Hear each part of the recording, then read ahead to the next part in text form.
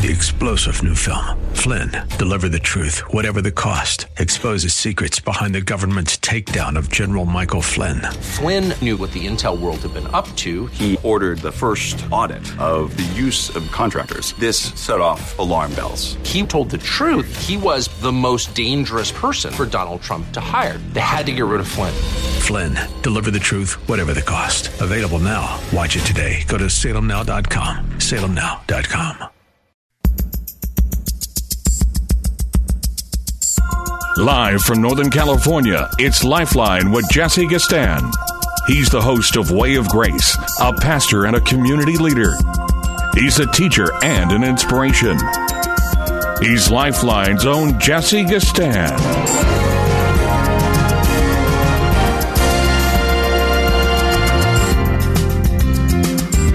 Now, somebody please tell me, what kind of weather is this?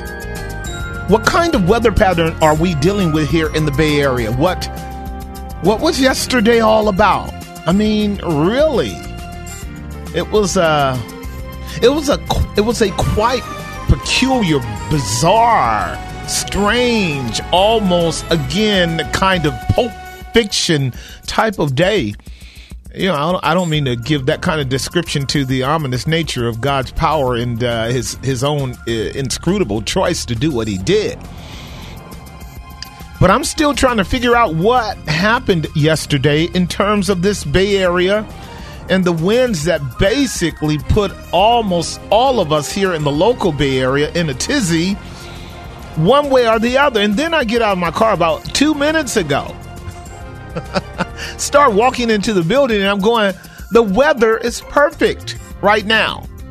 I mean, perfect. 1-888-367-5329. 1-888-367-5329. Again, 1-888-357. 1-888-367-5329. If you want to call, let's create something. Let's put something together. Let's hodgepodge. Let's collaborate, if you will, around a 2-hour program presentation discourse of the Freedom of Speech Act that you and I constitutionally engage in as a privilege in this wonderful country of ours. With yours truly, Jesse Gastan.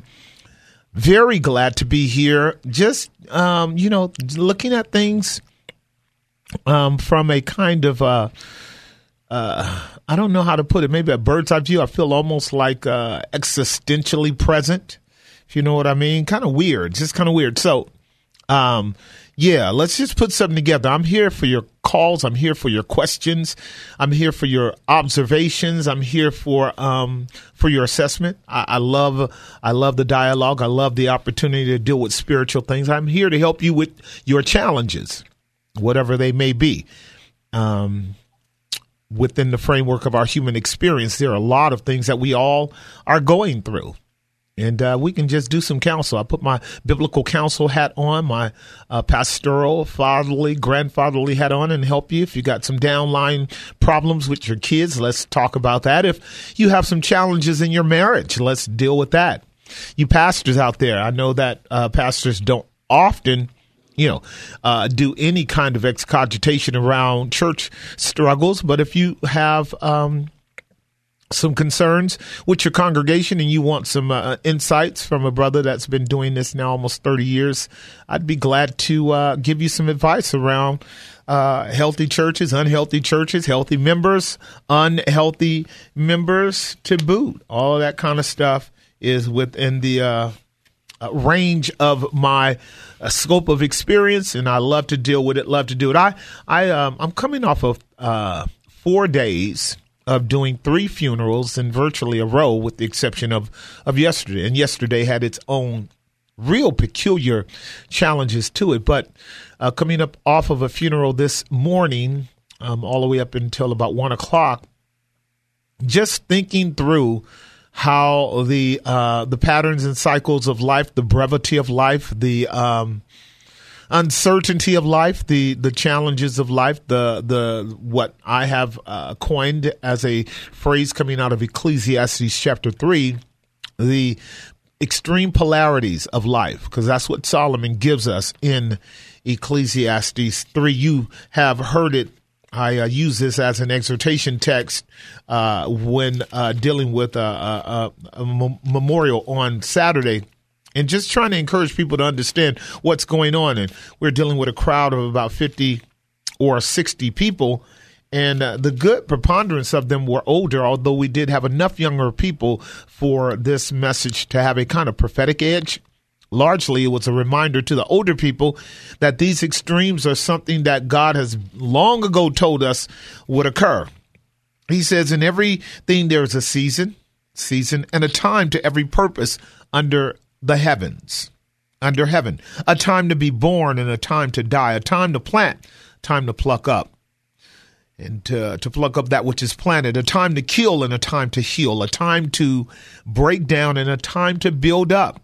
These are extremes. These are polarities. These are seasonal dynamics that occur in our life, and they are necessarily so reap principles. You know, you're going to be born and then you're going to die. You are going to plant.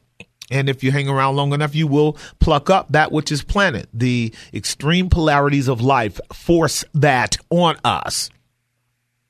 A time to weep, a time to laugh, a time to mourn, and a time to dance. Those are extreme polarities too, that we don't always, have a very good handle on. A time to weep.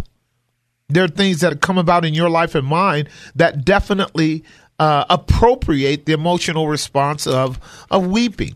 Had that going on over the last 2 or 3 days. It's always interesting when we're doing memorial services. I teach my guys that when a memorial service is done or a funeral is done, that we are to take into consideration who passed, who died.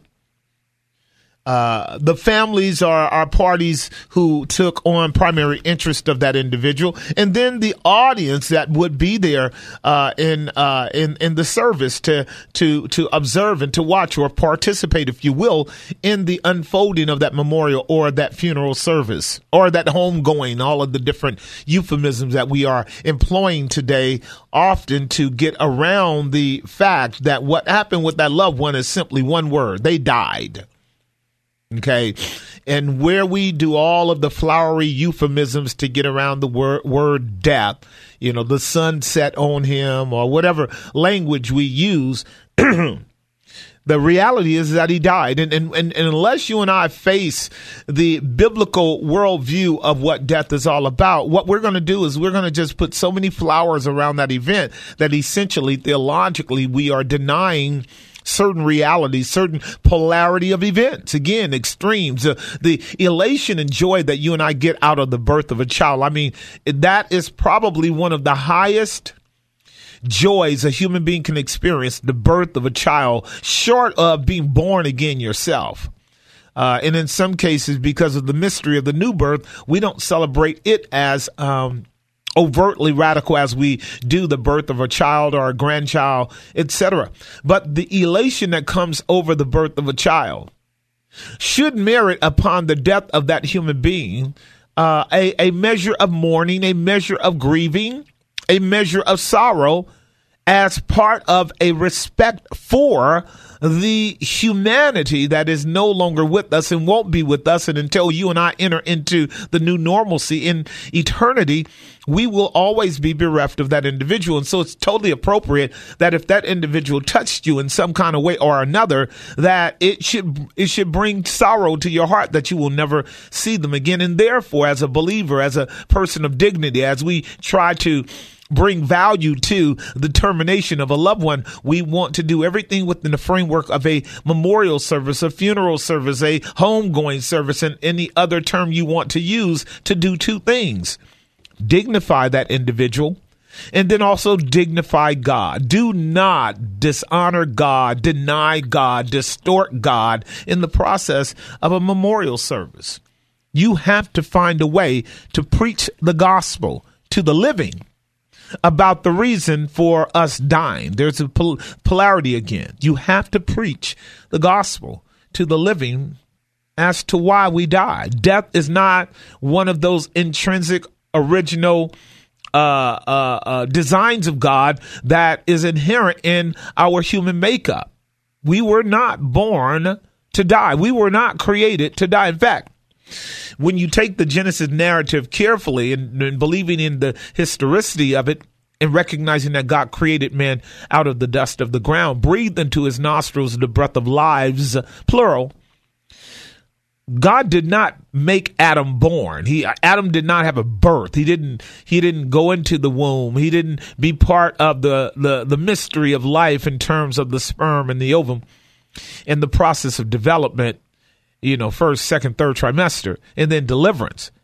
He was created a whole human being with all of his faculties all at once, because what God wanted to do in that first man who represented humanity was to help us understand that what he had designed man to be is a permanent, eternal servant son for God. Death only came in when we rebelled against God. Death only comes into our life when we disobey God's word. And so every one of us dying, the moment that we die, we have told the absolute truth about sin, the absolute truth about the consequences of sin, the absolute truth about spiritual realities, the unseen world, and eternal consequences. When we die, we have preached the most accurate sermon that we could ever preach, particularly if we struggle with telling the truth. But when we die, everybody's in class that day.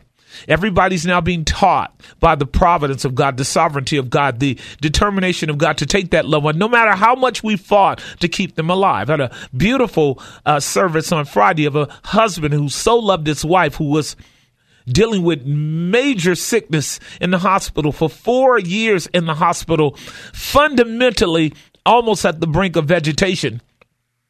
But he loved her for 4 years, and God allowed his struggle to love her and to be with her and to care for her and to take care of her all those years to serve as a redemptive platform for us down here. That greater love hath no man than this, than that he, laid down his life for his friend. And how much more so a husband and a wife. And it tested a lot of us over the 4 years of the husband being in the hospital every day for 4 years with his wife, until at one point it became very evident that there is no more purpose for her in this world, and she passed. And we got a chance to talk about it, from the depths of the pain to the beauty of the potential that will occur in the future, because she was a believer. But we had to deal with the fact that all of this is a consequence of sin. That's right. All of the variations of pain and suffering, inconsistencies, brokenness in our world is a consequence of sin. When Solomon says in verse 3, a time to kill, well, killing only came in after the fall. A time to heal, well, healing only occurs as a necessity after the fall. A time to break, well, breaking things is only a consequence of a rigorous lifestyle, which is the consequence of a broken world where we have to labor by the sweat of our brow. And then a time to build up, a time to weep, a time to laugh, a time to mourn, a time to dance, a time to cast away stones. That is to tear down buildings and to remove formations and structures that were originally raised up in time past. This is one of the spooky things that happens to a culture. After so many years, a culture disappears. Sorry, it just disappears. Have you ever had that really bizarre experience of growing up in a neighborhood, leaving that neighborhood and being gone for 20 years and then come back to that neighborhood, and that neighborhood is either a ghost town or altogether changed? Well, somebody came in and said, you know what? It's a time now to scatter the stones, break everything down, remove the stones and get ready to build again. A time to gather stones together, build. A time to embrace, a time to refrain from embracing. Sadly, that occurs in our lives too, doesn't it?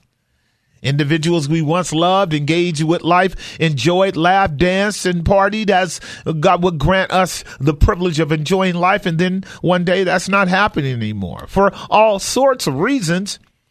The underlying reason often is either sin or some divine separation, but largely sin. You know, a brother offended is like the bars of a castle.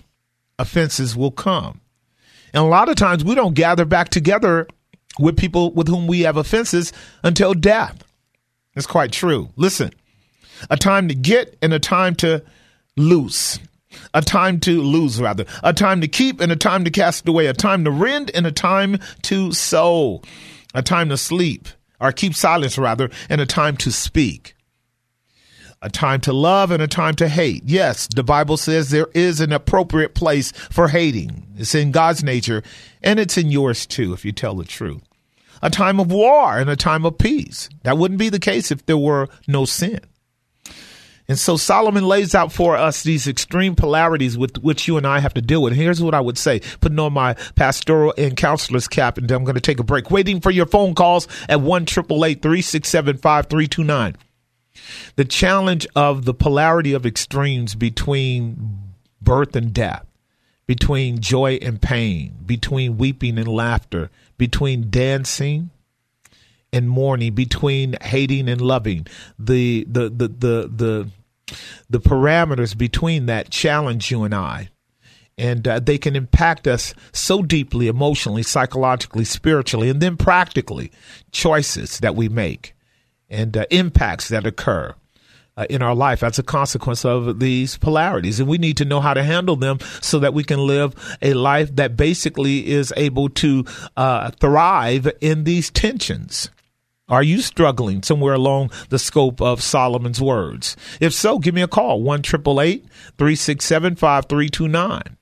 1-888-367-5329. This is Monday edition of Lifeline, ready to engage you and talk with you about Life Matters. Jesse Gistin, Pastor Jesse Gistin, Grace Bible Church. Been on this program for 10, 12 years. Glad about it.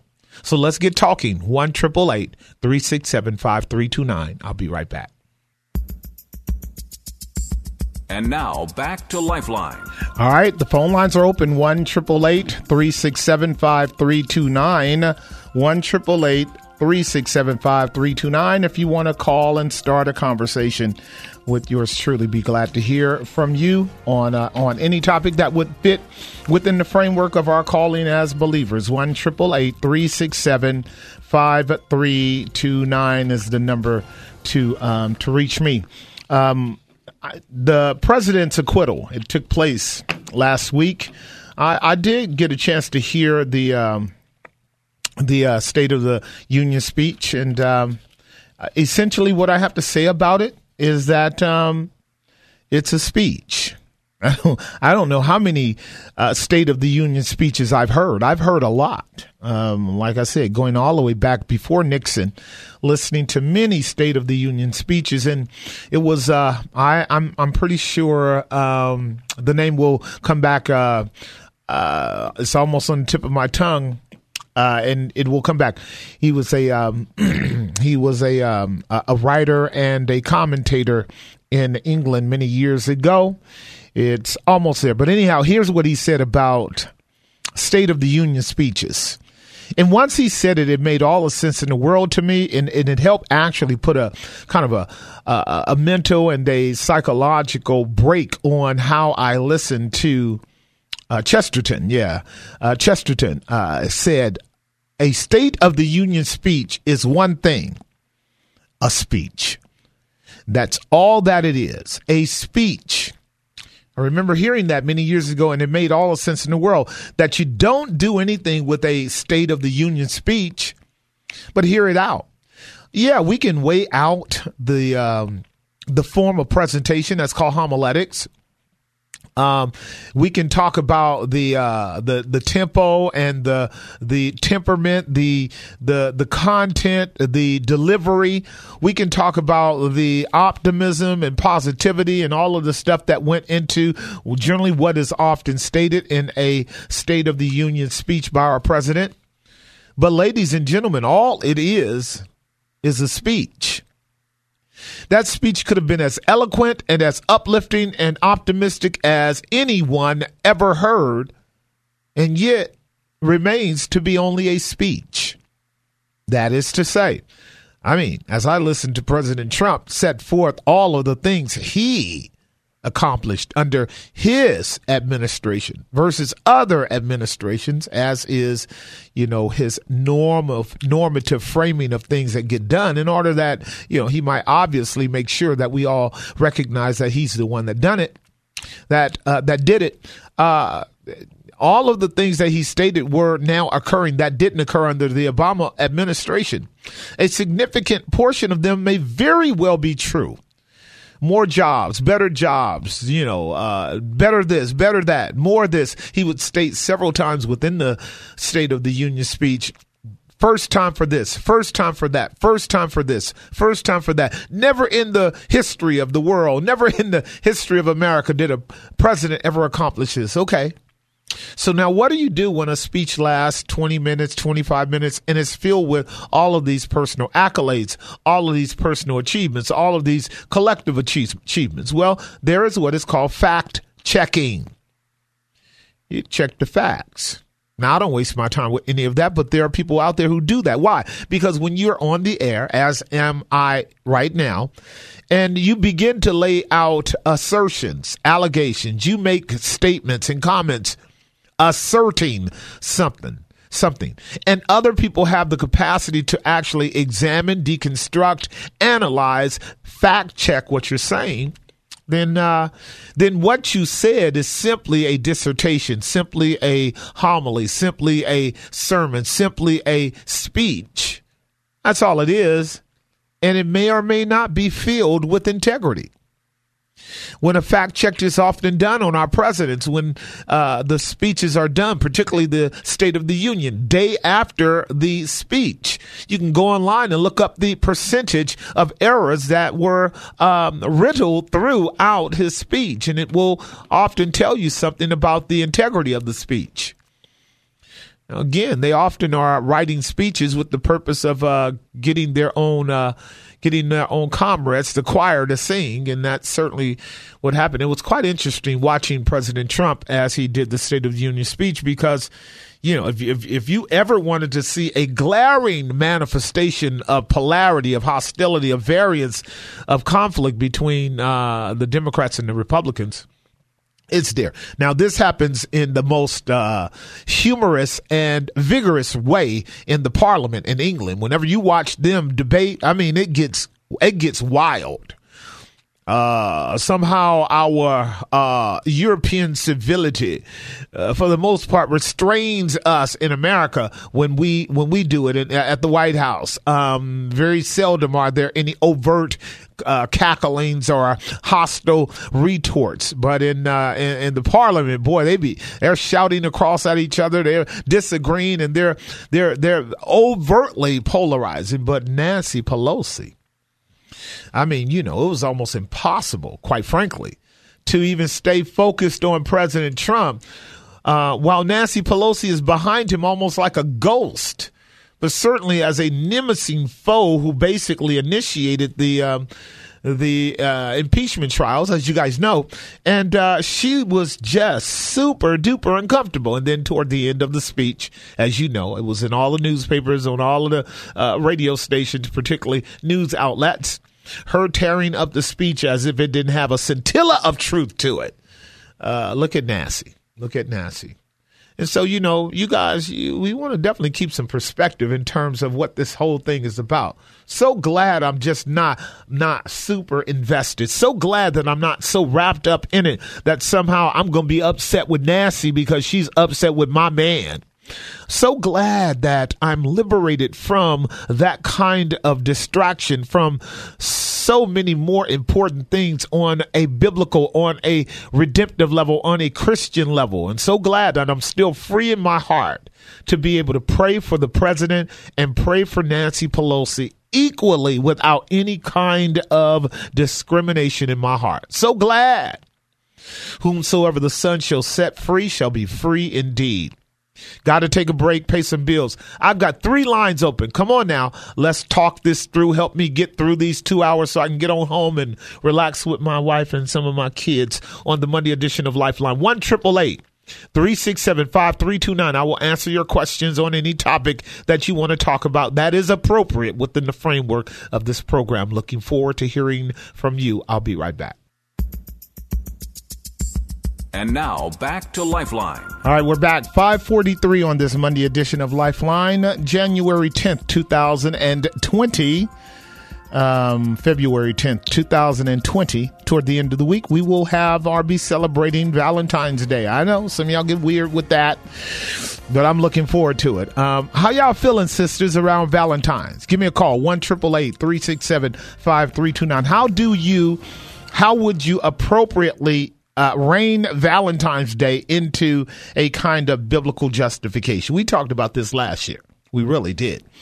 How can the believer, how can the body of Christ, how can men, how can women, couples or singles, how can we rein in that particular holiday and redeem it for God's glory in a way that will be edifying to us? 1-888-367-5329. Valentine's Day is not a biblical mandate. It's not even biblical in the biblical sense. We could go into the history of it. We won't.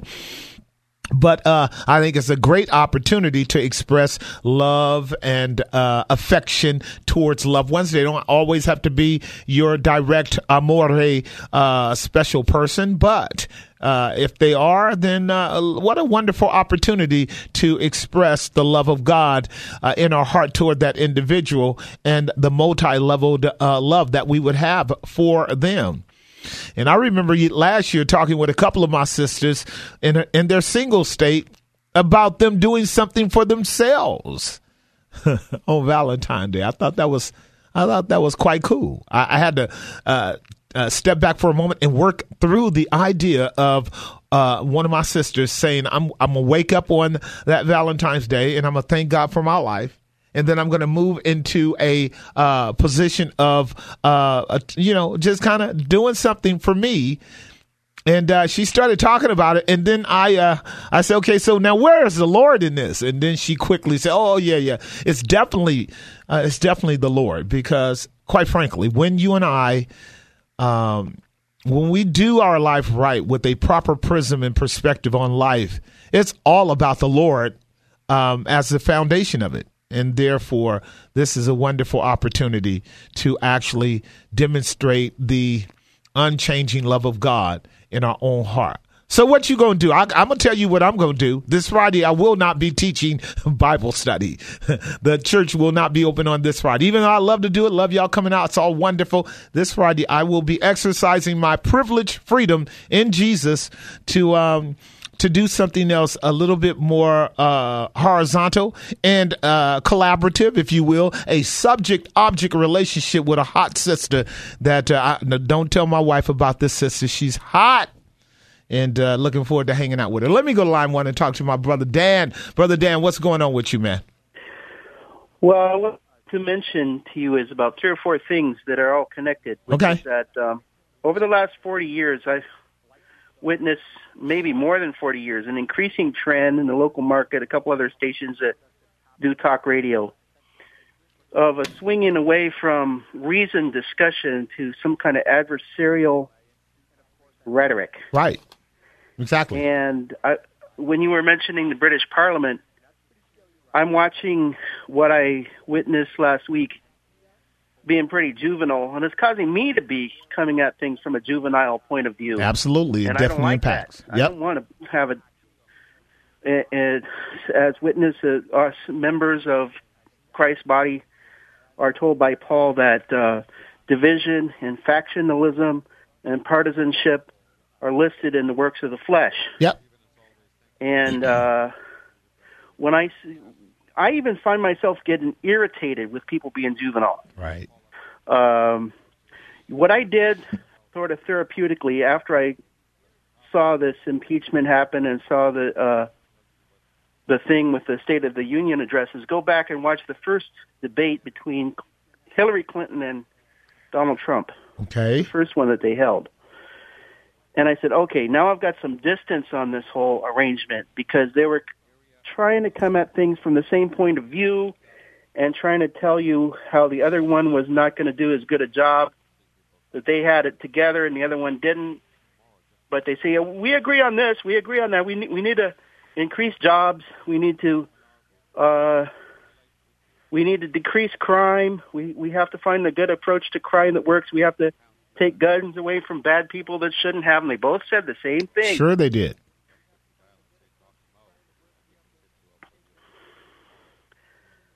Are you there? Yeah. Are you there? Well, we don't need to be juvenile, but the problem is there's a connection between religion and politics. If we can see God's love for us in the Bible, and if I can get a little bit more mature, I shouldn't be dragged into the works of the flesh. Set your mind on things above, which is the spiritual gifts and the spiritual fruit. Right. And this doesn't make sense to get into the political fray. It really doesn't make sense. In that sense, why should I descend? I even heard Jim Bohannon when he was on Thursday or Friday, and he had witnessed this. He came on, and they had an archived over the weekend where he said, you don't need to descend to that level and be that juvenile. If you can live above it, talk over their heads.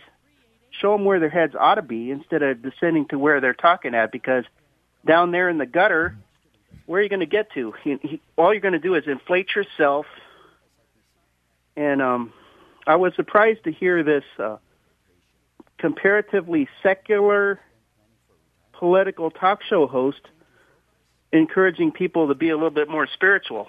However, that statement right there, I would probably take some issue up with you in terms of the dichotomy between secular and spiritual, because quite frankly, in order for God to be as vindicated as he will be, Brother Dan, on the day of judgment, dealing with lost men who operate on the spectrum of intelligent, even genius, to imbecile and idiocy. That spectrum between those two categories and everything in between tells us that there's an intersectionality of conscious, moral and ethical, universal moral and ethical laws, with which is the intrinsic quality of all human beings that does not require any kind of real spiritual awakening or redemptive clarity in terms of the gospel or the Spirit of God.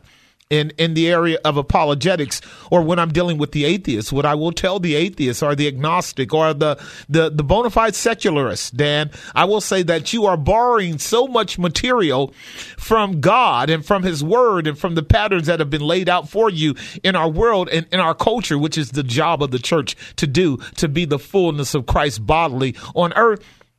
You are borrowing so much material from the scripture that you just might as well own the fact that you are basically a thief and a robber, assimilating these characteristics and qualities because you know they work, without giving glory and honor to the God from whom these things originate. That's how I deal with it. But I'm never surprised, Dan, at an unregenerate man who would have a deportment of character that would be rooted in civil principles, the ability to have a rational, reasonable, even passionate conversation without it descending into the kind of pre-adolescent emotionalism and psycho chaos that proceeds from politicians that would condescend to that level of presentation or expression. What you and I are dealing with in our culture, and then I have to let you go.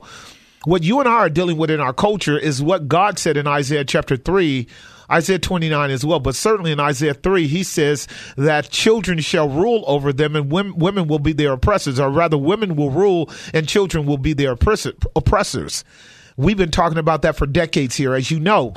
And what happens when society does not have a robust representation of biblical manhood and biblical womanhood as a model, as Jeremiah put it, as the people are, so are the priests, and as the priests, so are the people. Meaning, we just gradually devolve into this childish kind of behavior that ultimately ends up being our demise. It becomes a caricature, if you will, of a kind of childish banter and adolescent frustration because we don't know how to deal with each other on matters of civil, respectful, debate that can advance the issues and bring clarity to coherent arguments. We don't do that anymore. And as a consequence, I have told the church over and over and over again on this program, and you've heard me, avoid the dialectical process, because that's what you were describing, of politics. It's in religion as well. I've lost many friends in religion when I tell them I have absolutely very little respect for politics. The dialectic of politics is you're wrong, I'm right. And unless you capitulate to my position, we're enemies. Well, there is really no room for that within the framework of the body of Christ. You know that, I know that. And yet that kind of political dialectical process has dominated the church in America and in Europe to the point where we have very little better representation of the Imago Dei, and certainly of a redeemed man as we're called to be the fullness of Christ bodily to the world. We don't contribute much at all. All those folks in Congress will call themselves some kind of believers, largely speaking, and yet we don't really see these kind of virtues showing forth. Listen, thank you for your call. Let me go to line 2 and talk with Roxy in Oakland. Now, Roxy, how are you? Hi, Pastor Jesse. How are you? I'm good. And I only know one Roxy. I'm sitting here thinking about, did I ever grow up with any other Roxy in my life? So I'm making the assumption that I know who this Roxy is. You might be correct. Yeah, good. Now, see, when you opened your mouth, you just told on yourself, because everybody that knows the Roxy I know, the moment that you say your first word, we know who you are. You can't even hide yourself. Oh, I should have used a different name. Yeah, you could have used a different name, but I would say, wait a minute. This girl sound like Roxy Hardiman. I know Roxy. Come on now, what's going on? So you kind of addressed it with the last caller, but in thinking about politics and thinking about Christians, I was listening to and watching the prayer breakfast, and that's typically a bipartisan event. You know, they kind of, cool their heels during that time. Exactly. And actually, I don't care one way or the other what the president says or does, but this was supposed to be like a Christian event. It is, and yeah. He went on to talk about his, about those that he said prayed for him, and Mitt Romney, who didn't want to go against his faith, so he, voted to impeach him. And then he talked about Nancy Pelosi, and he didn't believe that she prayed for him. And so one of the pastors told him that, some scriptures and talked about how you're supposed to pray for those that spitefully use you or whatever. But he went on to say, well, I'm going to have to disagree with Jesus right there. And the pastors and the ministers in this event, they laughed, and they thought it was funny. Yep. He said Jesus was wrong. Yep. And there you go. Politics at its best, but I just have a problem. I have a problem with the ministers that were there that did not, I just, the whole setup and him, saying that he was right and Jesus was wrong, I got a problem with that. Right. Well, I'm sorry, we go way back, so I don't have to explain anything to you. We go so far back with the consistency of my argument against the depravity and duplicity of politics. You know where I stand. I know that. Your whole family, your husband and I were deeply attached, at the heart around the integrity of the believer, making sure he is not trapped by the political structure, and particularly black people. For me, you know where I stand with that, and everybody that listens knows. They know where I stand. And here's one of the reasons why, as you were giving an example of the lack of authority in those pastors at that prayer breakfast. For the pastor, he holds the highest office in the world. The pastor holds a higher office than the president. If the people of America were to vote me in to be president of the United States, I would be being demoted. And that is explicitly clear for us in the Word of God that the role of the pastor, the role of the minister, the role of the bishop is to represent God at the level of biblical authority. And there is no room for the kind of political backslapping that I've seen so many times over the years with pastors and bishops and prelates and priests and all of them who circle and frequent the White House and Washington, and there are many of them there because they feel that they are called to try to influence politics to a certain degree. But if you and I really kind of look at where our nation is going and where it's been going for the last 20, 30, or 40 years, or at least in the framework of the conscious time span that you and I were aware of our country, we're going downhill. So our ministers they're not going to ever make an impact upon a man of Donald Trump's ilk, upon a man of Barack Obama's ilk. Quite frankly, both Donald and Obama are more of a pseudo-Christian as they're running for president than they are after they become president. And we saw that with Obama's election and choices of policy that led to a wholesale opening of the floodgates of gender issues and homosexuality and the whole same-sex marriage thing. That whole spectrum that was taking place on his part was said to be done under the watch of a president who alleged to believe in Jesus and I have my faith and all that. And you have heard me explicitly say these men are the epitome of hypocrisy when it comes to the gospel. And everybody that's rational knows that what I'm saying is true. This won't ever move me into any kind of political spotlight. This will never get Pastor Jesse put on a platform with any of the leaders. I could care less. You know that. I'm just simply saying when you see these kinds of things occur, just understand those men are not there to promote the authoritative, inerrant, inspired word of the living God, because if they did, they would not tolerate that kind of response from the president and still call him a Christian. I disagree with Jesus. That's absolutely ludicrous, but there you have it. And even a little child that truly believes in Jesus would have the power and authority by the Spirit of the living God to rebuke the president, notwithstanding the inability for that president to humble himself and submit to what Christ said. He can't. He just like any other unregenerate man. He will never bow the knee to Jesus and obey Jesus sincerely unless God absolutely changes his heart. So with that said, what beside that kind of expressed buffoonery on the president's part and the kind of timid weakness on the part of the preachers there, which I've seen so many times, it just saddens me. What is that doing for you, my sister? What is it doing for you?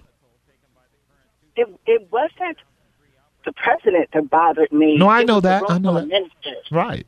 That's, if we're not set apart, if you can't make a statement, draw a line, they should have made him so uncomfortable with that statement.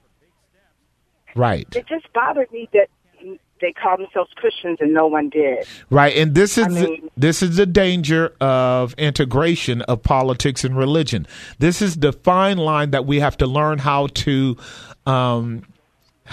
walk in. This is, as a pastor, I deal with this frequently, because if I make the wrong choices, Roxy, to engage with persons who really don't have a love for God's word, but may be movers and shakers in the community, may be able to open doors for things like, a larger platform for discourse or speaking. And I've bumped shoulders with several pastors over the many decades I've been in ministry.